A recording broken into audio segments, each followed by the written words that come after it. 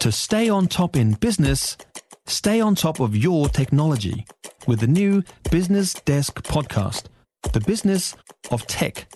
Listen on iHeartRadio or wherever you get your podcasts. You're listening to a podcast from News Talk ZB. Follow this and our wide range of podcasts now on iHeartRadio. And Gavin Grey is our UK correspondent this evening. Gavin, so you guys have dodged a recession, have you?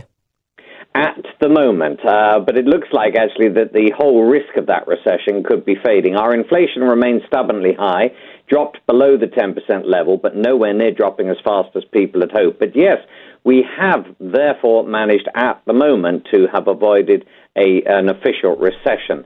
Now, the figures just come in the last hour or so, and it does look as though the estate agents suffered in the last 3 months. It looks as though there were also problems for house builders, computer manufacturing. They suffered. And, of course, we had strike action, which would have affected the economy. But apparently bars and pubs, the hospitality sector, have a relatively strong April, and car sales rebounded, and education as well, sales partially recovered from the effect of the previous month's strikes. So, basically, it looks like growth was 0.2% in the last 3 months up to April. Up to April. That followed a contraction of 0.3% in the previous month. So we're not talking huge swings here, but of course two consecutive quarters which are negative are deemed to be a recession, and so consequently it is sort of bobbing around that mark, but officially not yet in recession. And looking over at the EU, we see the EU is in recession, a complete reversal of what had been suggested and forecast by some of the experts. Yeah, it's fascinating stuff. I see Bojo's not given up without a fight. No, absolutely not. So we were due today to hear the findings of the government inquiry into the COVID lockdown parties that were held in Downing Street. Now, that looks like it's going to be put back yet again, this time because Boris Johnson has submitted a last-ditch letter to MPs, and the Privileges Committee says it is dealing with his submissions, received, believe it or not, 2 minutes to midnight on Monday. The committee is really looking at what happened in the build-up, of course, to those lockdown parties, who was at them, and whether Boris Johnson, the former Prime Minister, then misled Parliament in what he told MPs in the House of Commons.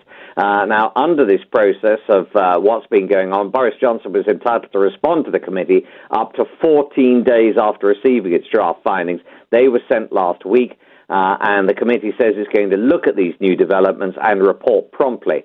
Of course, in the past, Boris Johnson has called this a kangaroo court and a witch hunt, and plenty of his supporters are suggesting it's a stitch-up designed to bring him down and to get him out of Parliament.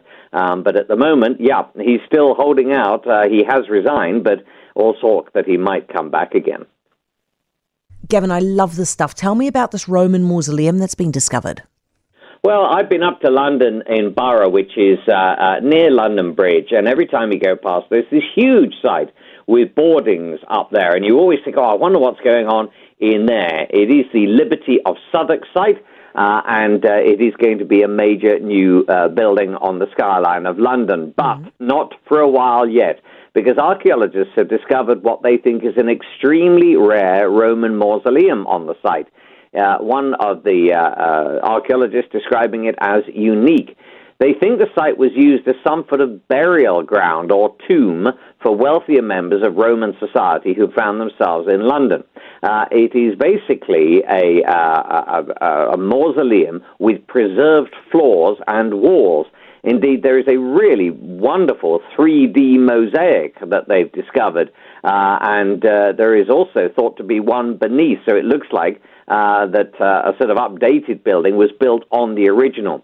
We think the site's a burial location, but no coffins have been found, but there have been 100 coins, fragments of pottery, roofing tiles, pieces of metal, all discovered on the site, and it is the largest Roman mosaic found in London for over 50 years. So it's been an amazing excavation, which started some 18 months ago, and they really hope now to preserve these mosaics, to preserve this mausoleum, and then put it on display at the Museum of London Archaeology, and therefore open up the site for the developers. For more from News Talk ZB, listen live, on air or online, and keep our shows with you wherever you go with our podcasts on iHeartRadio. If you enjoyed this podcast, you will love our New Zealand Herald podcast, The Little Things, hosted by me, Francesca Rudkin, and my good friend Louise Airy. We focus on all the little things that you can do to make a positive impact on your life and to cut through the confusion from the health and wellness industry. Join us every Saturday to hear from the experts for all the tips and advice you need. Just search The Little Things on iHeartRadio or wherever you get your podcasts.